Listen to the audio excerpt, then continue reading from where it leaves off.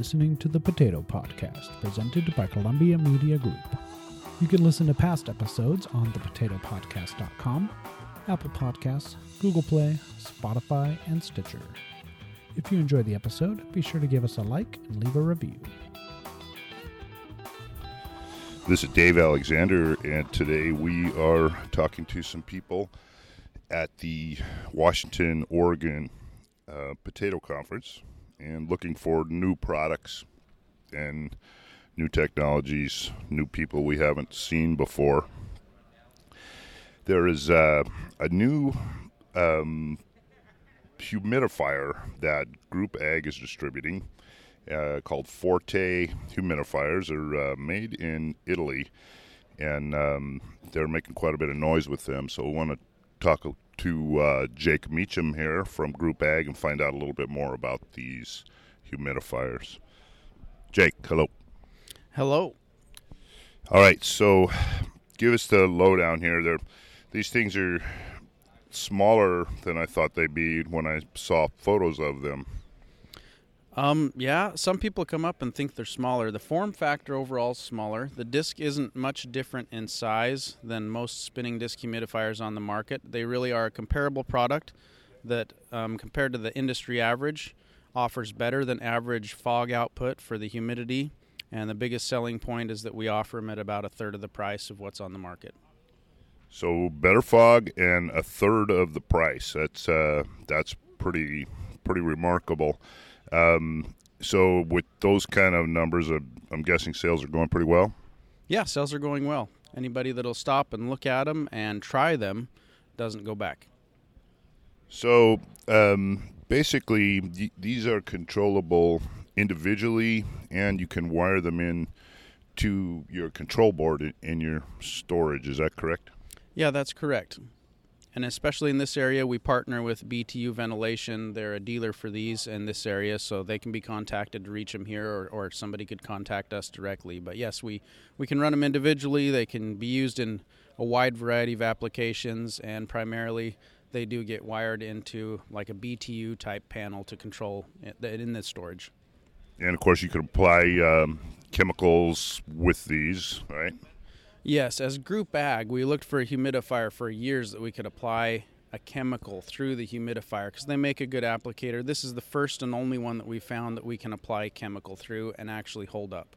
Okay, so that's interesting. Now, if you don't know Group Ag, they label themselves as post-harvest specialists, and vapor sanitizing fog and vapor sanitizing wash are two proprietary products of theirs, and they are running these through the Forte, or running those chemicals through the Forte humidifiers, and they're holding up. That's what you're saying, right, Jake?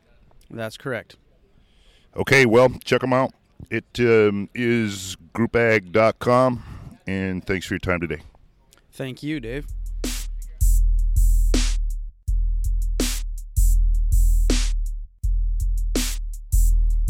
All right, right now we are standing at the Rashco booth, and that is RASHCO, farmsupply.com. But what's interesting here is there's a new harvester and some potato equipment that we're unfamiliar with. It's called ALLAN. It's Allan Farm Equipment. And we're talking to David Hustis, is that right? That's correct, yes. Okay, and David is out of Prince Edward Island, and we're going to talk about this harvester. What's different about it versus a normal harvester, David? Well, Dave, this harvester is built on Prince Edward Island in the east coast of Canada, and it's powered with electricity. To our knowledge, it's the only electrically powered potato harvester in North America, and being electric, it not something you see every day in the fields around the local area here. Well, and that's what's intrigued me and caught my eye about it, because like I said, this is kind of a new segment that we're doing here. So this electric motor, I guess, is DC, AC. How does it work? It's a 3-phase 100 kilowatt generator that powers the unit. All the belts on the unit are individually controlled from the operator seat in the tractor. So you can control the belt speed at any time during your day while you're harvesting. In real time, you can dial in the speed to maximize the efficiency of harvest and yet reduce the amount of bruise that's taking place while you're harvesting your crop. Okay, well, that sounds pretty good. Bruise obviously is a huge topic these days. So the driver, to just kind of sum it up, can individually control each belt and slow them down, speed them up to aid in efficiency.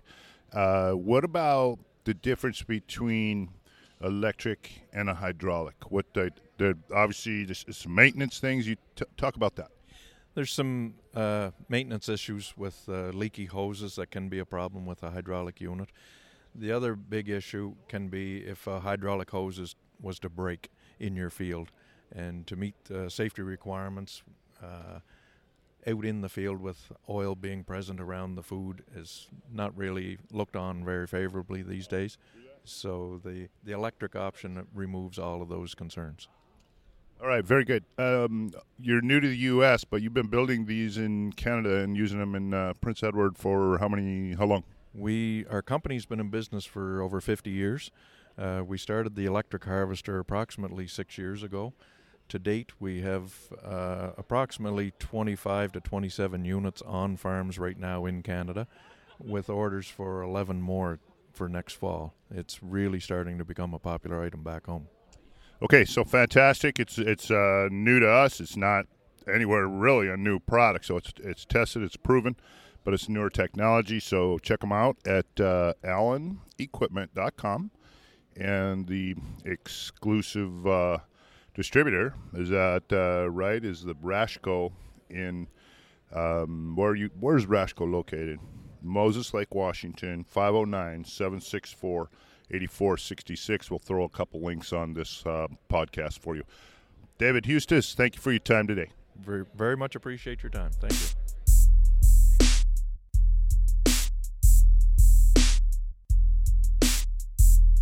It's Dave Alexander, and we are at the Washington, Oregon Potato Conference, looking at some new technology, some new booths, people we haven't seen before. Right now we're at CeresImaging.net booth, and that is CERES. Ceres is doing aerial photography. Or is it aerial or is it satellite? That's what we're going to find out. Right now we are talking to Jamie Barker, and Jamie is with Ceres Imaging. Tell us what this technology is, please. So Ceres Imaging is we do aerial imaging from fixed-wing aircraft. We do a number of different layers that can help with irrigation or fertility. We've got thermal imaging as well. We've got two proprietary layers that are really good at spotting irrigation problems with your sprinkler packages. You can see the issues probably 7 to 10 days before the naked eye, so you can get out there and get it fixed before you have any crop damage. Okay, so but it's more than just center pivot type of analytics, isn't it? I mean, are you able to see nutrient information, that kind of stuff? Yes, so we got another layer that's called our chlorophyll layer, and it's really representative of the nitrogen in the plant. So able to see those areas that may be deficient in nitrogen that you can take care of before there's a crop loss. Okay, and so we've talked to some other manufacturers before, mostly drone people that are using NDVI imaging. Is that what this is? So it's kind of the next step on from NDVI. We supply the NDVI as well. So I'll give you a quick list of all the layers that we provide for that you'll get if you sign up for our service. We do all the standard stuff, the natural color, NDVI, color infrared, but beyond that we do a thermal layer, which I don't believe anyone else in the imaging space is doing that now. So plus or minus 1 degree of temperature. And then we have two proprietary layers that we've developed ourselves. One is water stress, and it uses a combination of the thermal layer as well as crop modeling, so they know what a degree or two difference means as far as stress on the plant. And the second proprietary layer is chlorophyll. So that uses the red edge. So it's derived in a similar way that NDVI is, but it's more forward-looking. You're able to see more nuanced things in the chlorophyll than you do in the NDVI. Mid-season, when you're canopied over, you got a full canopy of spuds. The NDVI will just wash out; it'll just show all green. With our chlorophyll layer, you're going to see those layers that are the areas of the field they're going to start to go down first before it's evident in NDVI. Okay, so we got some new imaging characteristics that are outdoing NDVI. So somebody can contract for. Do they have to contract for a season, or can they just call you out and have you fly over once? We do. We like to do there's a number of different packages, anywhere from like a limited coverage package, which is 4 flights per season, all the way up to 16 flights, which is our enterprise package. We also have all the data will be available on the web, as well as we have a very robust mobile app. The mobile app's actually geo-referenced, so if you do have a problem in your field that you've identified in the imagery, you can open up the app. It's just like Google Maps, where you have the dot where you're located, and you can walk right out to a problem area in the field. And also be able to take pictures out there, geotag those pictures. So if you've got a field scout that spots something he doesn't know what it is, he can take a picture, it's geotagged, you can walk right back out to it. All right, very cool. It sounds like some really useful and beneficial technology. So it's pretty complicated, though. You're going to want to check out ceresimaging.net, and that's CERES imaging.net. Jamie Barker, thank you so much for joining us today. You're welcome. Have a good day.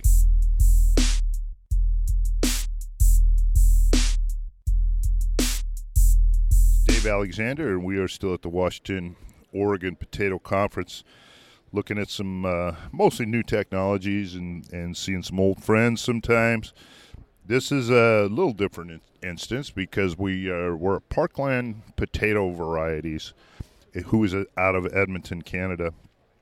And we're looking at their varieties, photos of their varieties anyway, and they're not brand new, but there's some new information about how they're working, and I also wanted to find out how much product actually comes into the U.S. So we are with Adam Nelubowicz. Did I say that properly? That was pretty good, Nelbowicz, but yes, you did pretty good. Adam Nelbowicz. And Adam is, again, with Parkland Potato Varieties. Tell us about some of these varieties. Yeah, absolutely. For the most part, varieties that Parkland works with are coming from our breeding partner, which is Agrico, based in Holland. So a lot of these are varieties that have been tested and trialed and have some proven market share in Europe and other parts of the world. And as Parkland, we've determined that we think there's a market share capability for them in North America, and have brought them over and have now started to introduce them to the market here. We have yellows, reds, fingerlings, creamer-based varieties, chipping varieties, and more pushing into some of the processing varieties that are kind of coming in the pipeline. So, okay, so we're in the Northwest here, and they are predominantly, I would say, contract growers for processing. What would be a good variety for these growers out here? Yeah, actually, one of the new exciting developments with one of our varieties is the Rocco. It's a red skin, white flesh variety that is now, as of this year, is a newly approved variety for Lamb Weston for their red skin products, red skin mash. So it's the Rocco and Norland are two varieties that can be grown. So it has obviously a fresh market position that we've been growing the Rocco for, I think 12 years now, but now it's finally been approved by Lamb. So a second outlet for it, a new variety for growers to try that have been growing the Norland for a while, and a second home for it. So that's a definite exciting opportunity. So, Anything? Any other ones? It's the market. Fresh market is what the Roco is, though, isn't it? Typically, yeah, that's been its home for, like I said, for about the last 10, 12 years. But now to have its dual purpose now, officially dual purpose, which approved by Lamb Weston. So yeah, that's our goal. Most our varieties are strictly fresh market, but varieties that do have the dual capability, gives growers, gives seed growers, gives us more opportunity. what about this variety called Constance? I don't believe I've seen Constance before. Yeah, Constance is a very exciting variety for us. It's we call it kind of the new improved Yukon Gold. Beautiful bright skin finish, great yielder, relatively farmer friendly, and a little bit higher dry matter. So it kind of can do anything for your fresh pack yellow with roasting. You can do home fries with it, mash. And we're in our third year of commercial sales with the variety, and it's really starting to take off. We've had really good feedback, and the variety's kind of selling itself. We do some in Washington, a lot across Canada. It's really really going well for us. So beautiful yellow variety that's making a name for itself. All right, very good. So check out these varieties and several others at parklandpotato.com. We'll, of course, put the link on our website for you as well, so it'll make it easier. And Adam, thank you for joining us today. I'm not going to try your last name again, and it's because I don't want to mash that all up, but thank you so much for joining us. Yeah, absolutely. Thanks for having me. And yeah, reach out on our website, and Dave will post a link. But a lot of our seed is produced in Alberta. That's starting to change a little bit. We're starting to get seed in more regions, a little closer to the markets, and we probably do 60-70% of our business south of the border, so it's available. Very good. All right, thanks so much.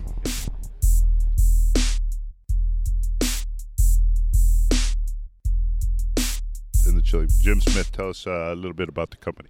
So SQM. I swear it's working this time. So SQM is a Chilean owner-based company, headquartered in Santiago, Chile, globally headquartered in the United States and Atlanta, Georgia. I'm in the Pacific Northwest as an SQM territory representative. Our primary product is potassium nitrate. The manufacturing process for that's actually kind of interesting is the fact that we surface mine caliche rock in one end of the Atacama Desert in Chile, put it into heaps, which we leach water through onto plastic or rubber mats, if you will. These heaps are huge. They're 50 meters by 100 meters by 600 meters. As we leach that water through there, we get sodium nitrate and iodine. On the other end of the desert, we pump salt brines to the surface. We put those in settling ponds. As they settle out, concentrations of salts change. We use that salt for anything from potassium chloride to sulfate of potassium, etc. We take those two products, we put them together, we add a little heat, nothing more, no other synthetic additives, just heat. The sodium falls away, or the chloride falls away, the sodium falls away, we wind up with pure potassium nitrate. Well, that's interesting. You mentioned earlier that there was lithium in that you were mining as well. So from those salts that we talked about a moment ago, so those salts, we can run those out several ponds down, if you will. So we begin with basically potassium salts. If we let those concentrations continue to decline, or the evaporation continue to decline, the salts can be used at the very end of that string of ponds, if you will, to produce lithium salts. We supply, I can't remember what the exact percentage is, but a large percentage of all the lithium used for energy storage. They use it for, of course, lubricants. It's used in mascara, makeups. So, yeah, anything that has lithium in it is quite possibly it's our lithium. Okay, so as far as the potassium nitrate goes, talk about the benefits of using it. So potassium nitrate in potato production is gaining a lot of traction in the last 3 years as we've had representation. The thing that it does is, so most potassium sources have, for example, MOP or potassium chloride heavy in chloride. And so chloride is detrimental to potato production in the fact that it decreases specific gravities, the weight of potatoes. Sulfate of potash also can be very detrimental in the fact that it contains a high analysis of sulfur. Sulfur can contribute to root rot, it can contribute to soil salinity, different things. So potassium nitrate has neither of those. It has no chloride. It has less than 2% sulfur. It's pure potassium, pure nitrate. Once it comes in contact with water, it's immediately taken up by the plant. There's no need to wait for conversion. You're not waiting for it to become a nitrate. It enters the soil as a nitrate, taken up as a nitrate, the most efficient form of nitrogen available. So it's an awesome setup that you've got here. How does a grower determine how much to use? So potatoes require, depending upon where your production is, somewhere around, say, 400 pounds of applied K through the season. That would be a nice average, probably 300 to 400 pounds. And we can be all of that potassium as potassium nitrate, or they can still do blends. It's fairly popular to use this as part of a pre-plant broadcast. Very popular application is to use this as a top dress to finish potatoes from about tuber set through row closure. Okay, well, very good. So where can we send folks to get some more information? You have a good website that's got some videos or anything like that on it? Absolutely, yeah. You can contact us at SQM.com, or you can contact me at jim.smith@SQM.com. And we will throw a link up on the podcast for you as well. Jim Smith, thank you for taking the time out today to visit with us. We had a few little challenges here on the technical side of it, and Jim was good enough to be patient and get through it with us. Thank you so much. You're certainly welcome.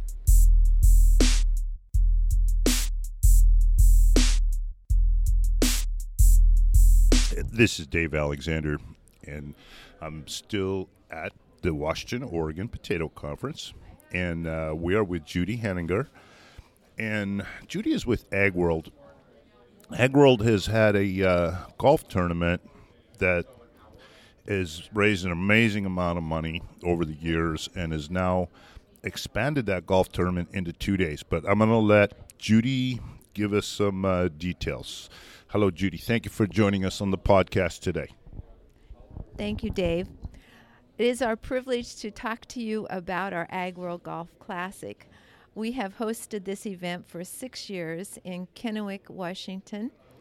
In the last 2 years, we have had to turn players away. The course is filled with 144 players each year. And so this year, instead of turning those players away, we have decided to expand the event to have 2 tournaments, one on June 2nd and one on June 4th. The June 2nd one will be in Kennewick, as the past 6 years have been. And the new one is going to be on June 4th in Moses Lake, Washington. All right, so let's talk a little bit about those courses. The Canyon Lakes one, I'm not even going to say much about that because that's going to sell out. I'm pretty convinced.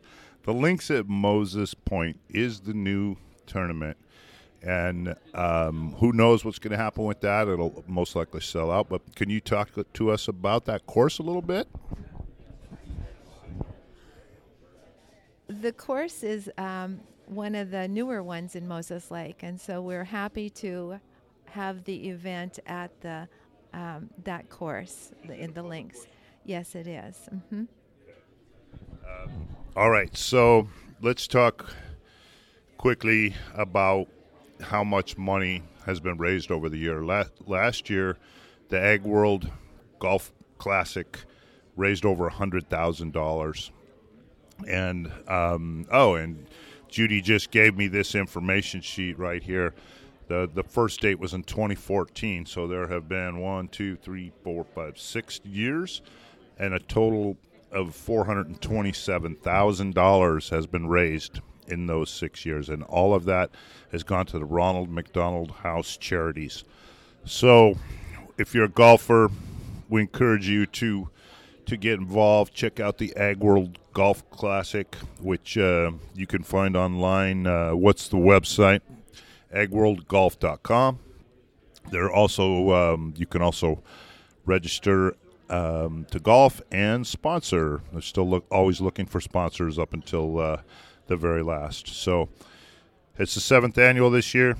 Very worthy donation, and we encourage you to get involved. Judy Henninger, thank you for joining us today.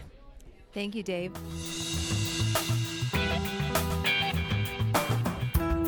The views and opinions expressed on this podcast are for informational purposes only, and solely those of the podcast participants, contributors, and guests, who do not constitute an endorsement by or necessarily represent the views of Columbia Media Group or its affiliates.